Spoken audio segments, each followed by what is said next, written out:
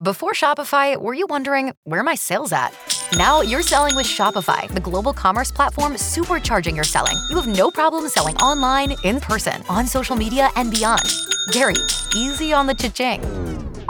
Oh, sorry, but my Shopify sales are through the roof. Start selling with Shopify today and discover how millions of businesses around the world use Shopify to ignite their selling. Sign up for a $1 per month trial period at shopify.com/listen. Shopify.com/listen.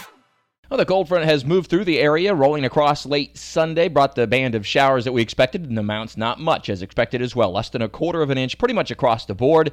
But it has brought the cooler air and much drier air into the area. After another unseasonably warm stretch of weather on Saturday, Gainesville hit 91 degrees.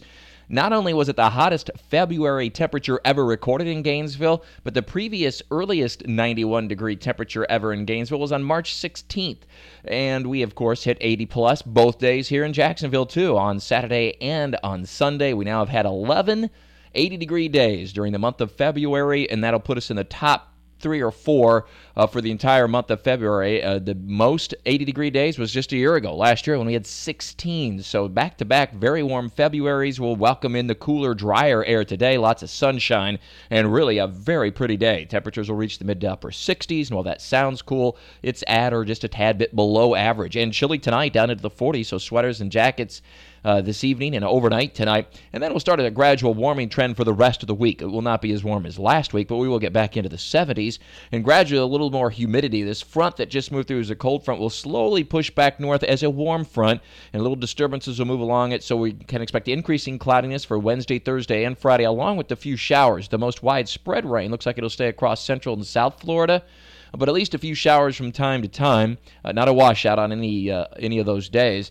And then perhaps a somewhat more significant weather system by Friday night into Saturday could bring more generous rainfall. In the meantime, the oak pollen is at its peak, and oh how. When you start to see the leaves of the oak trees fall to the ground like they are right now, that's the new leaves pushing out, and that's when the oak pollen really gets going. So if you've not been all that uncomfortable until very recently, it's because you have an oak pollen allergy, and that's much more common and much more problematic for the general population versus the pine pollen, which has already peaked. We got that going for us, but now it's the oak pollen that will battle for a couple of weeks here, but with any luck it'll be pretty much out of its system at least by the middle of March, earlier than average, because we started earlier than average. So once again, in summary, today will be a beautiful day, much cooler and less humid, with plenty of sun, a little bit breezy at times, especially at the beaches. A chilly night tonight, then a gradual warming trend the rest of the week, with a slow increase in clouds, and then a few showers for Wednesday, Thursday, and Friday.